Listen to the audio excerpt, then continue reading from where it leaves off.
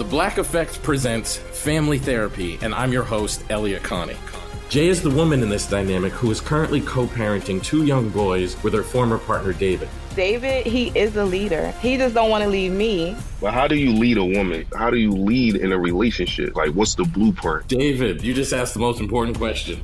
Listen to Family Therapy on the Black Effect Podcast Network, iHeartRadio app, Apple Podcasts, or wherever you get your podcasts. Oh, hi, I'm Rachel Zoe, and my podcast, Climbing in Heels, is back and better than ever. You might know me from the Rachel Zoe Project, or perhaps from my work as a celebrity stylist. And guess what? I'm still just as obsessed with all things fashion, beauty, and business. Climbing in Heels is all about celebrating the stories of extraordinary women, and this season is here to bring you a weekly dose of glamour, inspiration, and fun. Listen to Climbing in Heels every Friday on the iHeartRadio app, Apple Podcasts, or wherever you get your podcasts. I used to have so many men. How this beguiling woman in her 50s, she looked like $1 million, scams a bunch of famous athletes out of untold fortunes. Nearly $10 million was all gone. It's just unbelievable. Hide your money in your old rich man, because she is on the prowl. Listen to Queen of the Con, Season 5, The Athlete Whisperer, on the iHeartRadio app, Apple Podcasts, or wherever you get your podcasts. I'm Tamika D. Mallory. And it's your boy, my son, the General. And we are your hosts of TMI. And catch us every Wednesday on the Black Effect Network, breaking down social and civil rights issues, pop culture, and politics in hopes of pushing our culture forward to make the world a better place for generations to come. Listen to TMI on the Black Effect Podcast Network, iHeartRadio app, Apple Podcasts, or wherever you get your podcasts. That's right. Family Secrets is a production of iHeartRadio.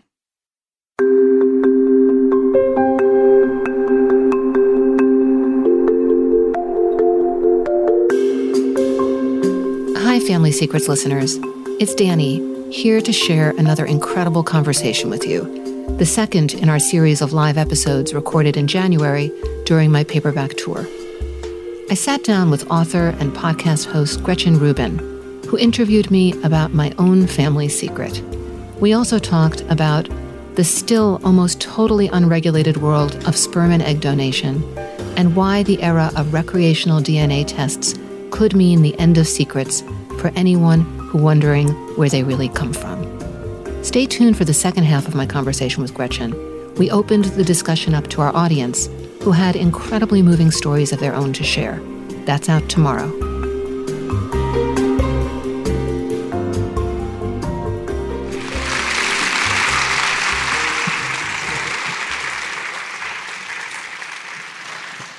My first question, Danny, is, you're a writer. You were having this intense experience. Did you know from the beginning that you would write about it? I really did. I really did. It wasn't knowledge like I thought, ooh, goody.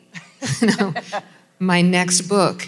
It was more... My life is turned upside down. This is great copy, right? That's what Nora Ephron says. Totally. Everything is copy. And I even had writer friends saying, like, boy, this is going to be an amazing book. And I was almost insulted initially. Like, this doesn't feel like a book. This is my life that's been so upended. But as a writer, I have always... written in order to understand what I feel, what I know, what I think, the world around me. It's literally how I process.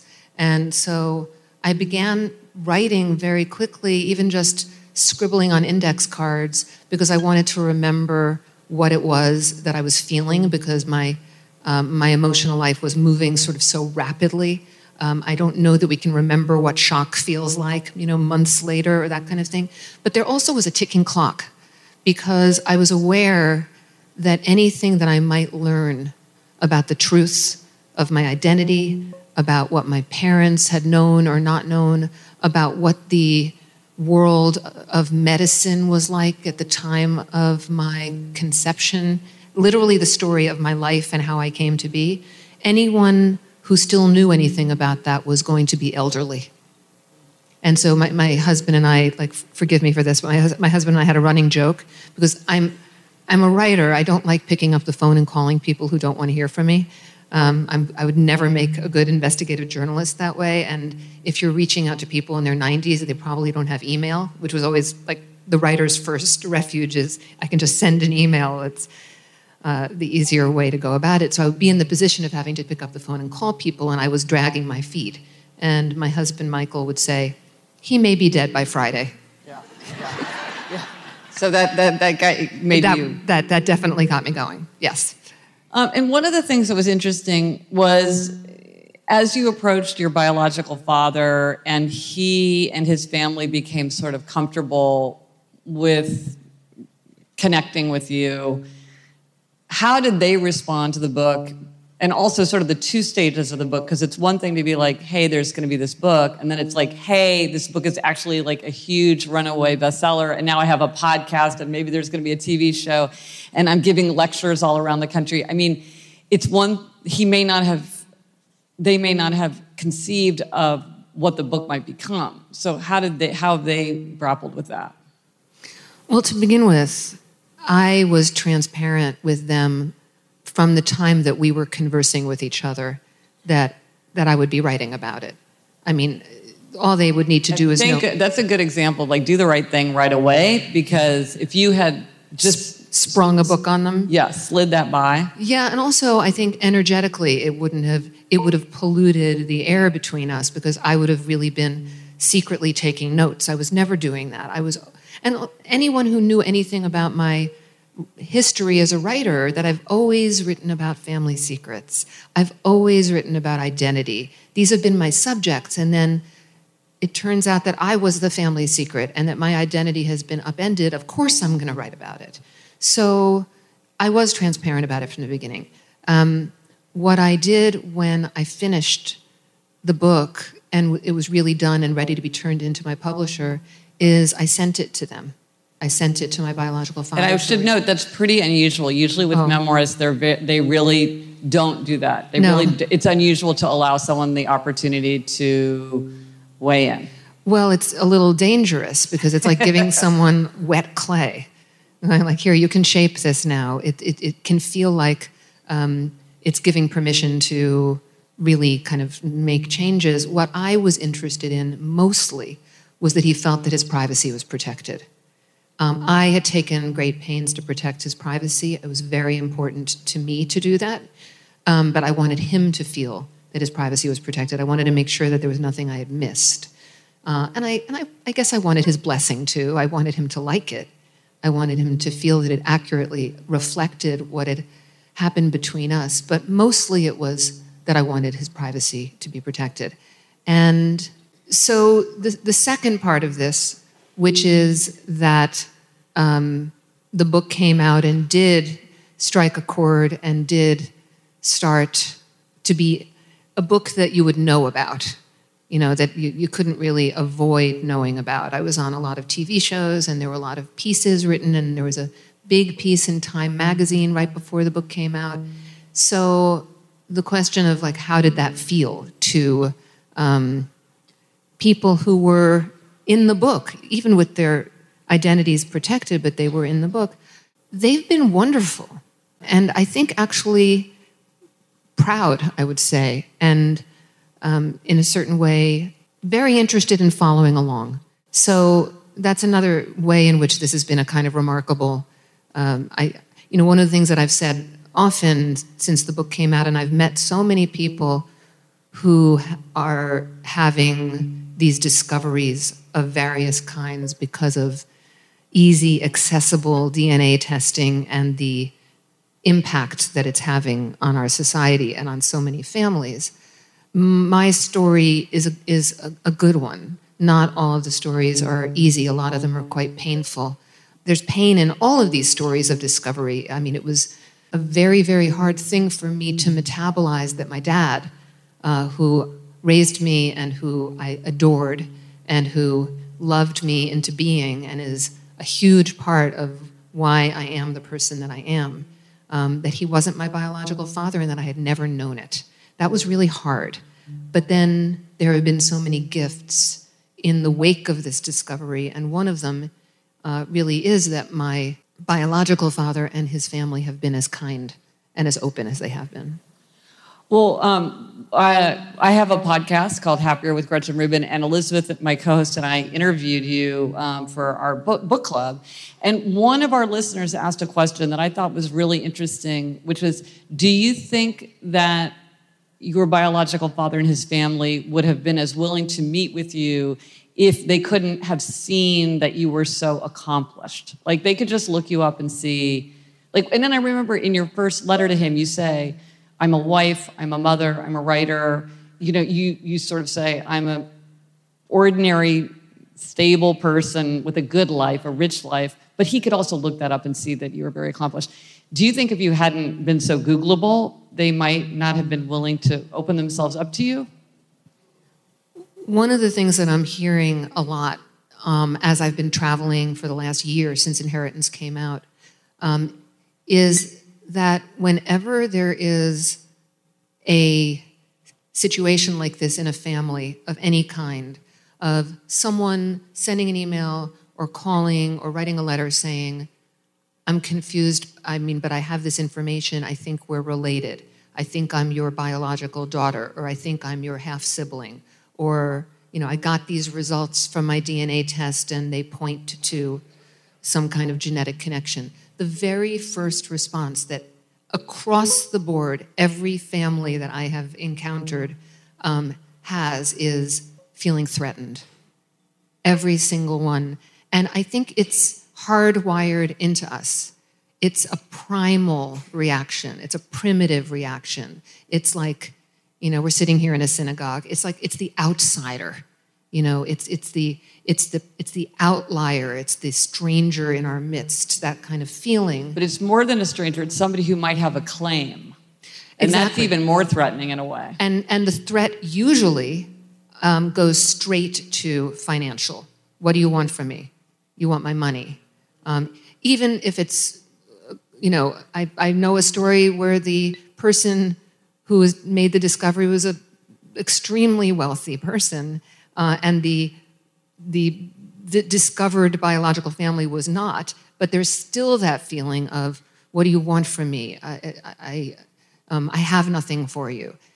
And the times that families are able to get past that, it's just my biological family, it was the same thing. That was the first response was, what do you want? No, I donated anonymously.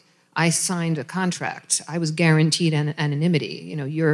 You're intruding into my life. Yes, I was Googleable.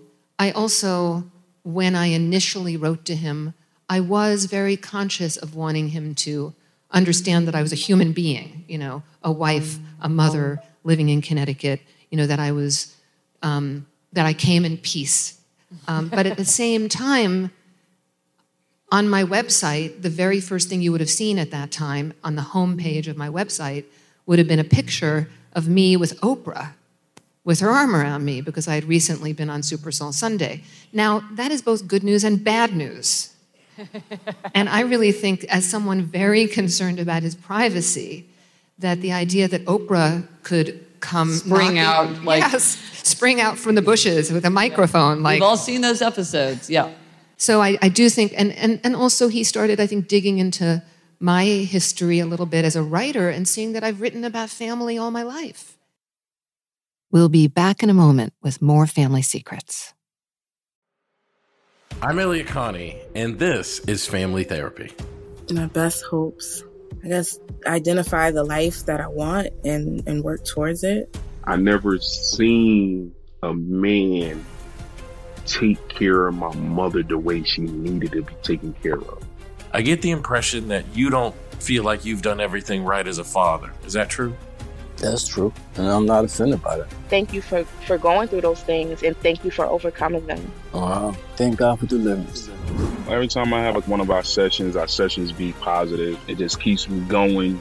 I feel like my focus is redirected in a different aspect of my life now.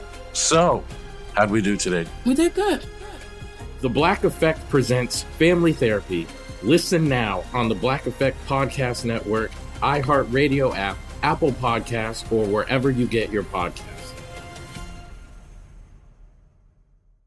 Get emotional with me, Radhi Devlukia, in my new podcast, A Really Good Cry. We're going to talk about and go through all the things that are sometimes difficult to process alone. We're going to go over how to regulate your emotions, diving deep into holistic personal development, and just building your mindset to have a happier, healthier life. We're going to be talking with some of my best friends. I didn't know we were going to go there on this.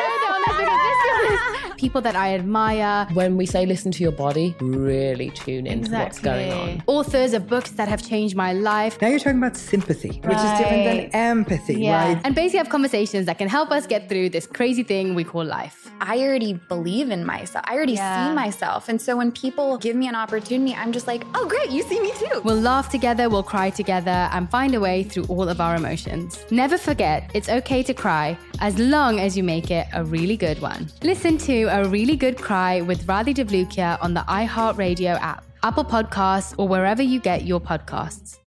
Danielle Moody here, host of the Woke AF Daily podcast. We've been with iHeart's Outspoken Network for a year, and what a year it has been. Every weekday, I navigate our rapidly changing world alongside our series of fabulous expert guests. As we head deeper into 2024 and yet another life-changing election cycle, Woke AF Daily is here to keep you sane and woke. Woke not just to the latest headlines, but also to the collective power we all have. Woke to the need to build community with those around us. Woke to how to avoid burnout, and woke to the ways we can all find joy in the madness. Make Woke AF Daily with Danielle Moody your podcast destination for 2024 election news and analysis. And tune in to hear the ways I am working to stay grounded amidst it all. Listen to Woke AF Daily Season 5 on the iHeartRadio app, Apple Podcasts, or wherever you get your podcasts. I used to have so many men.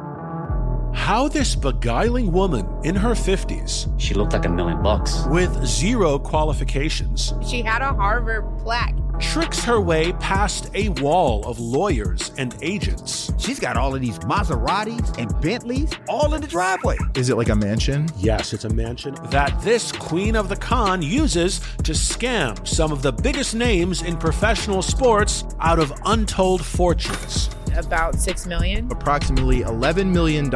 Nearly $10 million was all gone.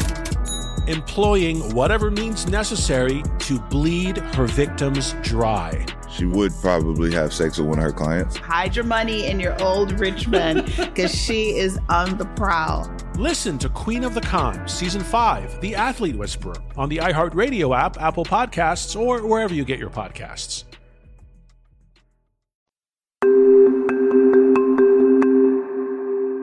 So talk for a moment about what this was. You write about this so beautifully in the book, and it's the moment. It's this tremendously thrilling, terrifying moment when you and your husband, and your husband's like, here we go. And you're opening up the page, and there's a little video of him, and you see that it's your father, and it's your features, and your husband says, oh my goodness, he even runs a question and answer session the way you do. And you recognize yourself in his gestures. I mean, talk about what that was like after all this time of feeling this sort of sense of not quite fitting in, and now suddenly seeing your face in someone else's face. I think it will stand forever as the most surreal moment of my life, because it wasn't so much looking at someone who looked like me and gestured like me. It was also realizing that I hadn't had that familiarity before. And, you know, when we grow up in our biological family, and we know it's our biological family, there's that thing that we do, just as human beings, that's sort of like, oh, he walks like Uncle Mo. You know, oh, he has Grammy's nose. Or, oh, you know, we don't even think it. It's just when we know that we're part of a biological family, that familiarity is part of being part of a biological family. If we are adopted, and we've always known that we were adopted, and it's been woven into our identity from the time that we're very small, then we know why we don't look like our biological family, or why there is this sense of unfamiliarity. In adoption literature, there's a beautiful phrase called genealogical bewilderment. We know why there is this genealogical bewilderment. But if our identity has actually not been told to us, our identities are formed by the stories we're told from the time we're very small. And if the story that we're told is, this is your biological family, but in my case, on my father's side, it was not, I did not have that familiarity. I did not have that recognition. In fact, I looked completely unlike a Shapiro. And that was a big part of the story of my life, people constantly telling me that I didn't look Jewish, that I didn't look like my father's family. I was constantly mistaken for, just being not being Jewish. And meanwhile, and I would come back with raised kosher, went to a yeshiva, spoke fluent Hebrew, yeah. Don't talk to me about not being Jewish. But it was the story of my life. So when I saw my biological father's face for the first time, and he was lecturing, for those of you who haven't read the book yet, he was standing by, behind a lectern, delivering a lecture on medical ethics. And you can't make it up. You can't. No, I couldn't. I changed identifying details, but that wasn't one of them. That would be cheating. That wouldn't have been fair. But there was, I saw his gestures. And when I saw his gestures, I recognized my gestures. And that was like a heart-stopping moment because it was seeing the familiar in a stranger. He was a stranger. But it was also like I wasn't looking at a video of a fireman. I wasn't looking at a video of something I've never done. I stand behind podiums all the time, and I deliver lectures all the time, and I run Q&As all the time. So he was doing something that was very familiar to me, so I could see myself in that way. Well, and speaking of medical ethics, it's interesting, since the book has come out, and since it's made such an impression on people, you have become sort of the voice of kind of all the people who are experiencing what we might call like technology-enabled secret discovery. And you are starting to talk to people about medical ethics and bioethics. How has that been for you to kind of be pulled into this expertise? And also, in kind of a larger way, you are also sort of a person where many people who have secrets like this want to confide the secret in you. And now with your podcast, Family Secrets, that's given you a way to sort of give voice to that. How has it been for you to sort of be thrust into these roles by what happened to you personally? It's interesting. The other night I was in Portsmouth, New Hampshire, and I was having an onstage conversation with Dr. Bessel van der Kolk, who is the leading expert on trauma in the world. And one of the things that Dr. van der Kolk writes about in his book, which is called The Body Keeps the Score, he writes about the necessity when you've experienced a trauma of some sort, one of the ways that people recover best is if they're able to take action. If they're not in some way trapped, either physically or emotionally. And I was reading Dr. van der Kolk's book, and I was thinking about what I was able to do in the wake of my discovery. I was able to do something with it. First my journey and my book are the same in many ways. I was trying to understand what it meant that my dad wasn't my biological father. Both of my parents were dead. I was trying to piece together as best as I could what they had known and whether they had consciously kept this from me. There were so many mysteries that I was kind of trying to untangle, and as a writer, that's what I do, that's my toolbox. And then the book came out, and from the very first event, it was clear that people were coming who had their own stories and had their own discoveries, and they were from all different kinds of discoveries and different roles in the discovery process. There were older men who were coming to my events, and I would realize that they had been sperm donors, and they were trying to figure out how to deal with the fact that they might be contacted. I would see couples sitting together and looking kind of stricken, and I would realize, oh, you have donor-conceived children who don't know, and you're trying to figure out what to do about that.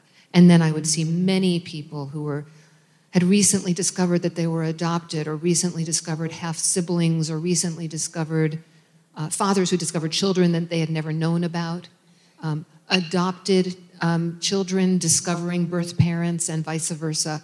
All of this was happening, and I think that for me, having this voice and ending up having, a megaphone in a way, has been the action that has allowed me to process, metabolize, and heal from what was really a very shocking discovery. And in terms of the bioethics of this, I mean, we're in this moment where, can I ask a question, just show of hands, how many people have bought a DNA test in this room? Yeah, a lot of you, yeah. So the numbers are, I think, last year was 12 million kits were sold. This year, I think it was a little bit, they were expecting it to be higher, and I don't think it was. At least I read an article about 23andMe laying off some of its staff because they were expecting a bigger explosion. But I can tell you that of those many millions of people who are families gifting each other at Hanukkah and Christmas, That's what my mother-in-law gave it to me for Christmas. So. Right. I saw on Twitter recently somebody posted something like, all those people who got their DNA test for the holidays, Easter's gonna suck. But there are hundreds of thousands of people who are making versions of this discovery, and the bioethics community, I mean, I've spoken at Harvard and at Stanford. I was just at Johns Hopkins. I'm going to Penn, speaking with the head of the program at Columbia. It is one of the, we have many ethical issues of our time, but it's one of the big ones, because what does it mean that the science has changed everything, and that men and women too now, because of egg donation, who were promised anonymity no longer have it. Secrets are no longer possible. There's a huge stream of people who are making really difficult identity-shifting discoveries. And the question of what is our moral responsibility to each other, I think one of the reasons why inheritance has resonated so much is because I have become an expert on this from the inside. From the inside of this the isn't experience. An abstract right. It's thought problem. It's not a research project. It's one of the things that happens that I feel that I can give voice to is, for example, in the adoption community, I think a lot of people who hadn't read the book yet, thought that I was saying that nature is all important, right? It mattered to me to meet my biological father. I actually had people saying to me, well, why would that matter? And it was usually people who grew up with their biological parents, who just couldn't kind of imagine themselves in my shoes. But one of the things that I feel like I'm here to say is my mother, who was my biological mother, I actually double-checked. She and I weren't close. I never felt connected to her. We were just kind of oil and water. She was my biological mother. My dad, who it turns out is not my biological father, is like a soul connection to me. He died when I was 23 years old, and there hasn't been a day that's gone by that I haven't spoken to him and thought about him. My books have been for him in a certain way. I've written about him. I've wrestled with him. I've tried to understand him. He's on the cover of your book now. He is now on the paperback that you all have. That is a picture of myself as a little girl with my dad, and you can see the connection between us. I love that picture so much because there's so much unfettered joy. It matters not at all that he's not my biological father. It didn't matter then. I'm sure it didn't matter to him. I didn't know. The problem is not knowing. And that's what I really kind of feel like I am trying to give voice to, because there was a huge amount of secrecy in those days. It's what was counseled. It was what was believed. Everyone felt that they were doing the right thing. And I've come to understand one of the gifts of this process for me is there's this great term in ethics, which is retrospective moral judgment. We can't judge the past by the standards of the present. And when I first found this out, I really thought, how could they? How could they? How could they? Everyone has a right to know their own identity as much as possible. How could they have kept this from me? My journey was to get to a place of imagining my parents as people of their time, as people who existed before me. And that's a great gift. We don't often get to do that about our parents. We don't think of our parents as people separate from us. And I had to think of them as this traumatized, deeply ashamed couple who were childless in the late 1950s and early 1960s. Male infertility was so shameful it didn't exist. You couldn't get a doctor to diagnose it. And that was that beautiful scene with the rabbi when you go to find out, sort of describe that, where he says, no, I would have thought that if my wife had wanted a baby, all honor to him for having been willing to do this. That was such a beautiful moment. Explain that a little bit. I'm so glad you brought that up. Yeah, so one of the elderly people that I reached out to early on was Rabbi Haskell Lookstein, who is one of the sort of venerable Orthodox rabbis in Manhattan. His father founded the Ramaz School. His father and my grandfather knew each other. Haskell and my father, he was a bit younger than my father, but they knew each other, and they were in the same social circles. And I went to see him in part because I thought, maybe my father was an Orthodox Jew. Maybe he would have sought rabbinic advice. And if he had, maybe he would have gone to Rabbi Lookstein. I was looking for anyone who could tell me, yes, I spoke to your father about this. But instead what happened was I explained what had happened. I explained my discovery. I explained what I knew. And Rabbi Lookstein, once he understood it, his immediate response was, Kol hakavod to your father, all the honor. If, God forbid, it had been my wife and I who had struggled with this, I would have done the same thing. And what was so interesting to me over the course of my journey... Which was exactly not what you were expecting. It was not, because I had read the halacha. I had read the body of Jewish law around this stuff, and it called sperm donation an abomination, which was a terrible thing to read, because then I felt like, well, am I an abomination? Did my father think of me as an abomination? It was awful. And both Rabbi Lookstein and another elderly person who I visited and sought out was my Aunt Shirley, my father's younger sister, who is devout. Both of them were so completely willing to throw the rule book out. It was so interesting to me. I thought, yes, there's the law, and then there's the humanity. Yes, there's the law, and then there's the what's right. And I saw that with the two most religious people whose insights I sought. We'll be back in a moment. I'm Elliot Connie, and this is Family Therapy. My best hopes, I guess, identify the life that I want and work towards it. I never seen a man take care of my mother the way she needed to be taken care of. I get the impression that you don't feel like you've done everything right as a father. Is that true? That's true, and I'm not offended by that. Thank you for going through those things, and thank you for overcoming them. Thank God for deliverance. Every time I have one of our sessions be positive. It just keeps me going. I feel like my focus is redirected in a different aspect of my life now. So, how'd we do today? We did good. The Black Effect presents Family Therapy.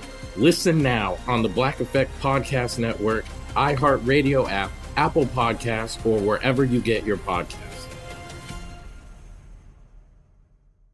Get emotional with me, Radhi Devlukia, in my new podcast, A Really Good Cry. We're going to talk about and go through all the things that are sometimes difficult to process alone. We're going to go over how to regulate your emotions, diving deep into holistic personal development, and just building your mindset to have a happier, healthier life. We're going to be talking with some of my best friends. I didn't know we were going to go there on this.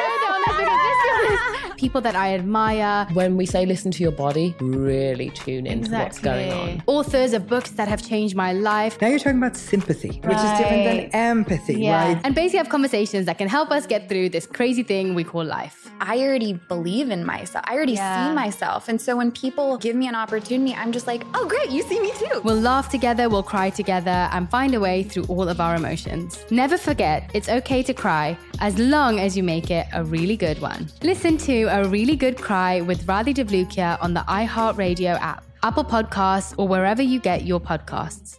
Oh, hi, I'm Rachel Zoe, and I'm back for another season of my podcast, Climbing in Heels. You might know me from the Rachel Zoe Project, or perhaps from my work as a celebrity stylist. And guess what? I'm still just as fully obsessed with all things fashion, beauty, and business. My podcast, Climbing in Heels, is all about celebrating the stories of extraordinary women, and this season, we're taking things up a notch. I'll be talking to some incredible women across so many industries, from models and beauty industry stars to doctors, entrepreneurs, and TV personalities. Climbing in Heels is here to bring you a weekly dose of glamour, inspiration, and fun. Every week, listeners will be able to ask me any questions. I'm answering it all. My life is absolutely crazy with so much going on, and I'm so beyond excited to bring you along for the ride. Whether we're talking red carpet looks, current trends, or products I'm obsessed with, I'm here to be your fashion fairy godmother. Listen to Climbing in Heels every Friday on the iHeartRadio app, Apple Podcasts, or wherever you get your podcasts. Danielle Moody here, host of the Woke AF Daily podcast. We've been with iHeart's Outspoken Network for a year, and what a year it has been. Every weekday, I navigate our rapidly changing world alongside our series of fabulous expert guests. As we head deeper into 2024 and yet another life-changing election cycle, Woke AF Daily is here to keep you sane and woke. Woke not just to the latest headlines, but also to the collective power we all have. Woke to the need to build community with those around us. Woke to how to avoid burnout, and woke to the ways we can all find joy in the madness. Make Woke AF Daily with Danielle Moody your podcast destination for 2024 election news and analysis. And tune in to hear the ways I am working to stay grounded amidst it all. Listen to Woke AF Daily Season 5 on the iHeartRadio app, Apple Podcasts, or wherever you get your podcasts.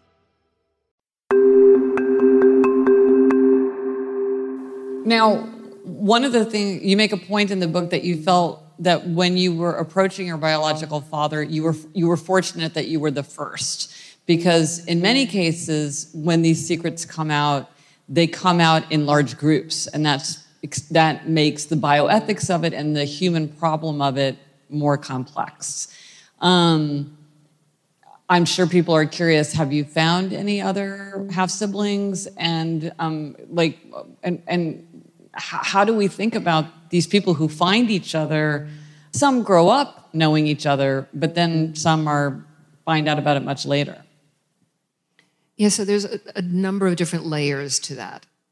No, I have not discovered any other biological half-siblings, which makes me fairly unusual.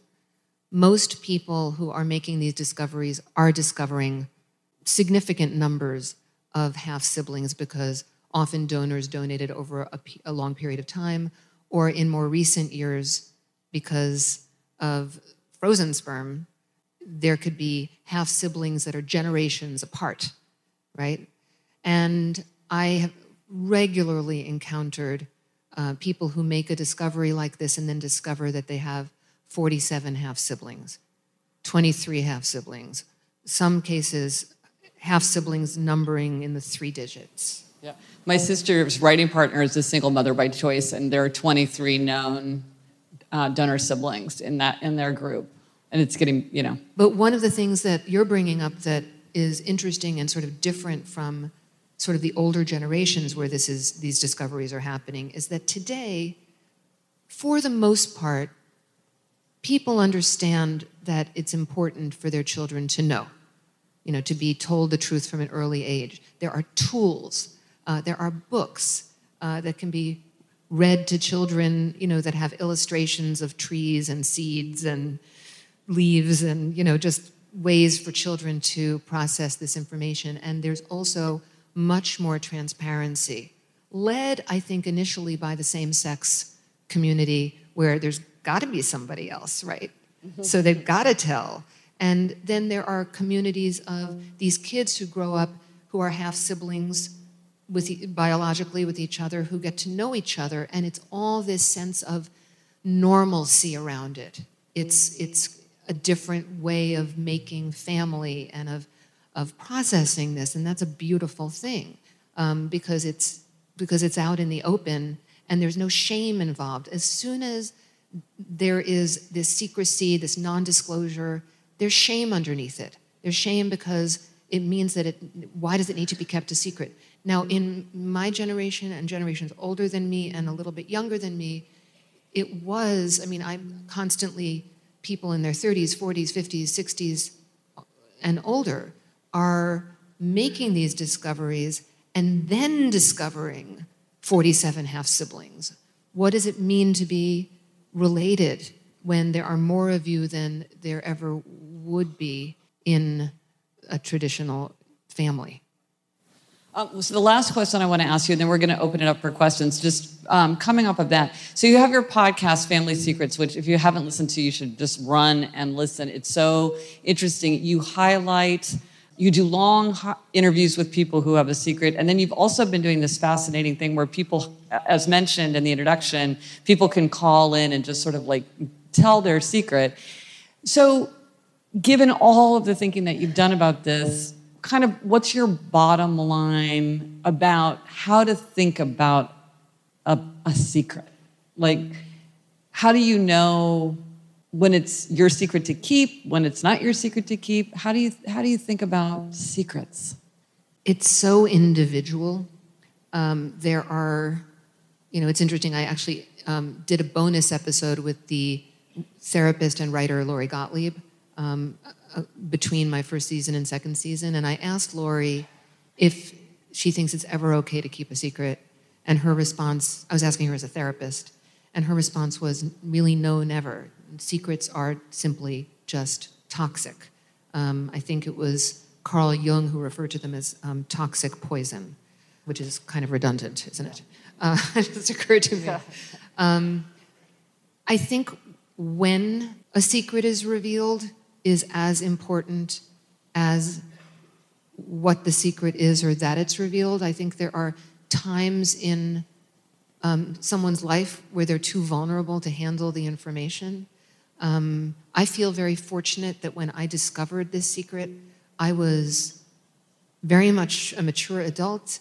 I had a family, I had stability, I had my life's work. I was in a place where I was as grounded as I had ever been. If I had made that discovery when I was in my 20s and I was not in that kind of shape at all, I don't know what it would have done to me. So I think we have to take care with the secrets that we hold if we're holding them. And yet at the same time, because of the combination of the internet and... Now, I remember you said that on your podcast one time in passing. You're like, well, with the internet, there's not going to be any more secrets. It's well, like it's hard now. Yeah, we're heading into an era that I really do think is the end of the secret, because it's a misunderstanding that people have that if they haven't had their DNA tested, it means that they couldn't be discoverable.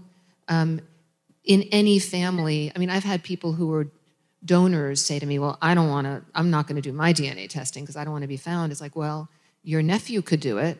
Your first cousin, your second cousin, even your third cousin could do it, and somebody would be able to figure that out. Your grandchild could do it.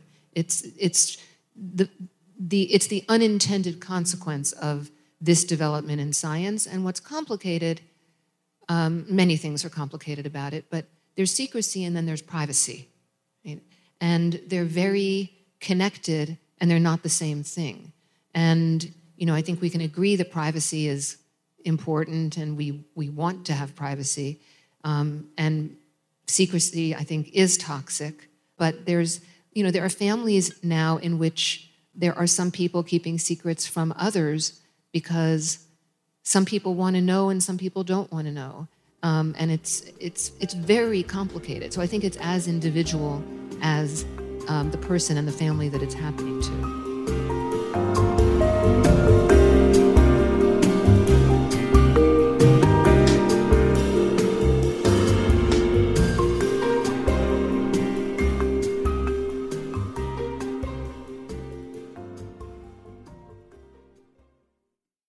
For more podcasts from iHeartRadio, visit the iHeartRadio app, Apple Podcasts, or wherever you listen to your favorite shows. The Black Effect presents Family Therapy, and I'm your host, Elliot Connie. Jay is the woman in this dynamic who is currently co-parenting 2 young boys with her former partner, David. David, he is a leader. He just don't want to leave me. But how do you lead a woman? How do you lead in a relationship? Like, what's the blueprint? David, you just asked the most important question. Listen to Family Therapy on the Black Effect Podcast Network, iHeartRadio app, Apple Podcasts, or wherever you get your podcasts. Get emotional with me, Radhi Devlukia, in my new podcast, A Really Good Cry. We're going to be talking with some of my best friends. I didn't know we were going to go there on this. People that I admire. When we say listen to your body, really tune into what's going on. Authors of books that have changed my life. Now you're talking about sympathy, which is different than empathy, right? Never forget, it's okay to cry as long as you make it a really good one. Listen to A Really Good Cry with Radhi Devlukia on the iHeartRadio app, Apple Podcasts, or wherever you get your podcasts. I'm Diosa. And I'm Mala. We're the creators of Locatora Radio, a radiophonic novela, which is a fancy way of saying a podcast. Welcome to Locatora Radio Season 9. Love at First Listen. This season, we're falling in love with podcasting all over again. With new segments, correspondence, and a new sound. Listen to Locatora Radio as part of the My Cultura Podcast Network, available on the iHeartRadio app, Apple Podcasts, or wherever you get your podcasts. I used to have so many men. How this beguiling woman in her 50s, she looked like $1 million, scams a bunch of famous athletes out of untold fortunes. Nearly $10 million was all gone. It's just unbelievable. Hide your money in your old rich man, because she is on the prowl. Listen to Queen of the Con, Season 5, The Athlete Whisperer, on the iHeartRadio app, Apple Podcasts, or wherever you get your podcasts.